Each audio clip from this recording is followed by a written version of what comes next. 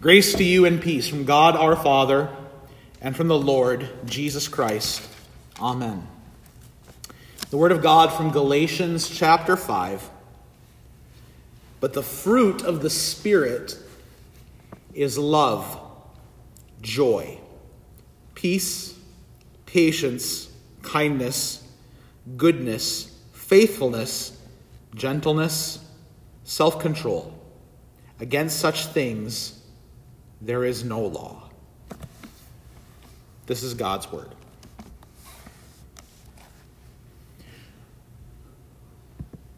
We've had opportunity these last few weeks here at Our Redeemer in light of things especially happening around our world and in our nation at this time, and things that are just really the continuation of events and realities that have always been there. We're talking about struggle and conflict. And indeed, in the world, we find ourselves often in conflict with one another. St. Paul outlines in Galatians 5 a different sort of conflict. Back in 1812, in the War of 1812, Commander Oliver Perry famously said the words, "We have seen the enemy, and they are ours."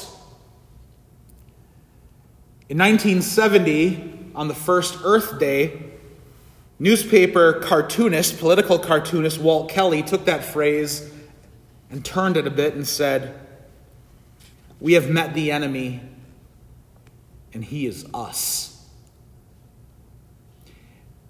In other words, Kelly was intimating that we are our own enemy in terms of care for the earth. Well, St. Paul would say the same thing in terms of our spiritual struggle. The enemy which we fight in the fiercest battle is ourself. My worst enemy is me, and your worst enemy is you. And that's a struggle that Paul outlines in Galatians chapter 5. And he lines up the two forces within us that are indeed warring against each other: the flesh and the spirit. Paul described it in the book of Romans in a bit different way. He talked about the old man that each of us are. We often call him, Luther called him the old Adam, right? That we inherit sin from Adam, but in Christ we have new life. Because of Adam, all die, but in Christ we have life. And so we are this old Adam that sins and is cursed to die, but we have life in Christ. So death and life within us, or sin and righteousness in Christ, those are also forces. In Galatians, Paul calls them flesh and spirit. Those are things with which we ought to be mindful and concerned, that there is indeed a battle that rages within each of us. Paul definitely gets colorful in his language to describe this battle. I don't know if you caught it in the first part of the chapter, and it's so colorful that perhaps it ought to have a PG-13 label attached to it. The big issue that had been on the table in Galatia was circumcision. Circumcision, of course, had been commanded by the old covenant given to Abraham and then observed by Israel throughout the years. Those who were marked with the covenant of, or the mark of circumcision, were those who were males that were part of that promise made to Abraham. Now, after Jesus had come and brought the gospel of forgiveness of sins through his death on the cross, there was no need for circumcision. In the book of Colossians, which actually we're going to look at next after we finish Galatians in a couple weeks, there Paul refers to baptism as the circumcision of the heart. If circumcision was the mark of the old covenant, the old promise made to Abraham, the new promise is marked by baptism. And in Galatia, in Paul's day, there was this insistence among some that new male converts to the Christian faith had to be circumcised, just as Israelites were under the old covenant. And Paul condemns this in the harshest of terms. He says in chapter 5 that he wishes that those who have brought this among them would emasculate themselves. Paul's being clever here. It doesn't really come across in the Greek, but he's effectively saying that they shouldn't stop at circumcision. They should just continue and cut off the whole thing. That's what he's trying to imply here. Because so pernicious and deadly and evil is this corruption that has gotten in among the Galatians, because they are being taught that you can somehow be saved by what you do, by your works, by your efforts. And that, of course, is completely contrary to the gospel. The gospel is not one of salvation by our works and our efforts. It's salvation totally and freely and completely through Christ and his work. The person who tries to please God by their efforts. And again, this is not to say that Christians shouldn't do works, because they should. They cannot be saved by their works, though. Works, Paul reminds us, are done by the flesh, by the body. That's what you do your works with, right? You think pure, holy thoughts with your mind and have pure, holy intentions with your heart, and you accomplish pure and holy actions with the rest of your body. But the problem with that body, with that flesh, as Paul calls it, is that it's corrupt. It's evil. It's fallen. And so Paul gives us this list, a rather wretched, terrifying list of what sort of works the flesh is able to produce. The flesh, our bodies, our hearts, our minds, and the rest of our bodies cannot do the things of God in and of themselves. What they can accomplish is sexual immorality, impurity, sensuality, idolatry, sorcery, enmity, strife, jealousy, fits of anger, rivalries, dissensions, divisions, envy, drunkenness, orgies, and things like these, Paul says. That's quite a list, and Paul wrote it nearly 2,000 years ago, but man, is that timely. Because the truth of our fallen, sinful flesh is, well, it's a timeless truth. Ever since, well, at least going back to the fall into sin in the garden, and throughout this earthly life, that's what the flesh will be able to accomplish. A horrid, wicked list like I just read to you. Instead, Paul contrasts the life lived by the flesh with life lived by the Spirit. And he doesn't just mean that spirit within you that animates you and gives you life, so when you die, your spirit leaves you. He's speaking of the Holy Spirit. He's speaking of God himself, the third person of the Trinity. The fruit of the Spirit is love, joy, peace, patience, kindness, goodness, faithfulness, gentleness, and self-control. I want you to notice the contrast between the works of the flesh and the fruit of the Spirit. Because works are what you do with your body. But fruit is what is produced in you by the Holy Spirit. Works of the flesh are your actions. Fruit of the Spirit is God's action. People often look at this list here of the fruit of the Spirit and they get the whole point of it wrong. They'll say, okay, I need to be loving, joyful, peaceful, patient, kind, good, faithful, gentle, self-controlled. Those are the things I need to be. No, those are the things that the Spirit produces in you, because you can't be those things of your own accord. Only the Holy Spirit produces those things in the people of God. I mean, we have worldly ideas of what love is. We know how love has been corrupted in our world. We have worldly ideas of what produces joy, of what accomplishes peace, or what patience, kindness, and all these other things look like. There is a worldly twist to these things that is perverted, but true fruit of the Spirit can only come by the Spirit.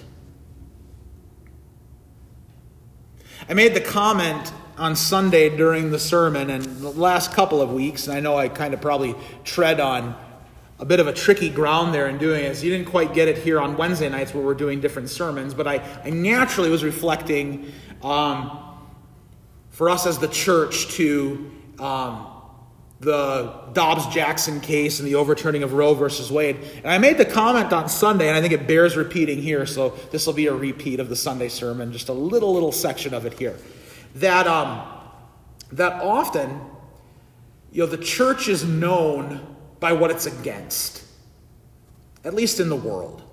Because there are things that the Word of God forbids that we naturally as the church forbid. And so the people think of the church as the things we oppose and the things we are against. And I made the point, it was in a book I had been reading, where the author said, the church needs to do a better job letting people know what we are for. That was helpful encouragement to me. I mean, obviously as the church, we are against the works of the flesh.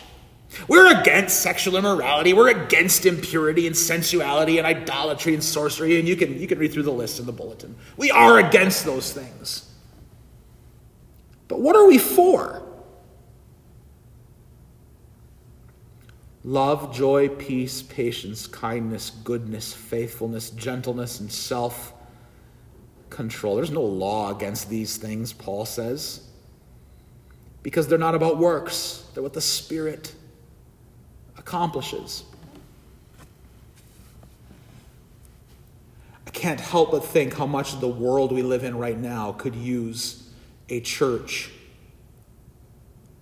that is filled with love and joy and peace and patience, kindness, goodness, faithfulness, gentleness, and self-control. What a blessing that church could be to the world. Well, obviously, if we have the Holy Spirit, which we do, because we have the gospel, we must have those things, right? We know how to obtain them. Well, how do we obtain them? How do we get love and joy and peace and patience, kindness, goodness, faithfulness, gentleness, self-control?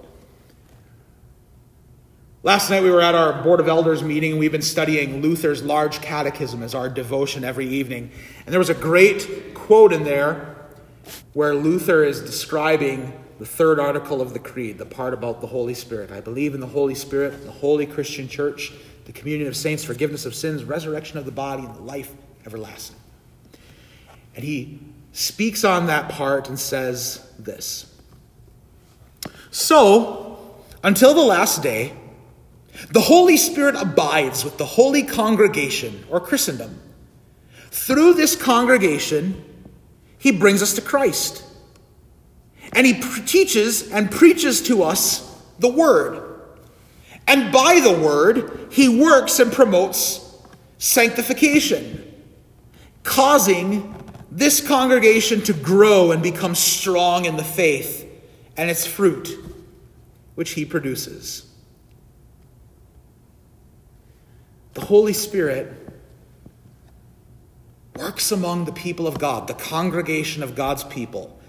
And there he's not talking about like our Redeemer congregation or the people gathered in a building, but all believers as they gather together around God's word. By that word, Luther says, the Spirit causes this congregation to grow and become strong in the faith and in its fruit, which he, the Holy Spirit, produces. So, if I were to kind of boil all of this down, and I know Paul is going through a bunch of different things in all these chapters of Galatians, let me just make it this simple. Paul here holds forth for us two realities about the church. The first is that we are locked in a struggle. Yes, we struggle with the world. Yes, we struggle with the devil. Yes, we struggle with insidious, horrible, ungodly teachings and perversions that are out there that are assailing us and confronting us. That is true. But the greatest struggle each of us endures is ourself, our flesh, which wants wicked things. But that struggle is overcome by the Spirit. The Spirit which produces fruit. And so, the first point I want you to take with you tonight is that the church is locked in struggle, and the struggle is each of us with ourselves, between our flesh and our spirit. But the second thing I want you to take with you is that the church that grows and becomes strong is the one that's rooted in the Word, where the Spirit's at work. Where our works of the flesh and of wickedness are overcome by forgiveness and life and hope. What the church needs most right now, what each of you individually needs more than anything else, is what you already have. The word of life that gives you God's Holy Spirit. That word that produces the fruit. And so, I invite each of you individually, as well as us congregationally, to reflect on how we can better commit ourselves to that word. To hear it, to think upon it, to hold it in our hearts, to treasure it, knowing what that word will do, knowing exactly who is at work in that word. It's God himself. Paul would remind the Galatians of that. What they need is not their works or circumcision or some false idea that they can obtain the keeping of the law. Rather, they need Christ, his word, and the Spirit that word delivers to you. God grant you his Spirit today and always through his word, that you would overcome in your battle against the flesh by the Spirit which lives among us and in you by means of God's word. Amen. The peace of God which passes all understanding, keep your hearts and minds in Christ Jesus. Amen.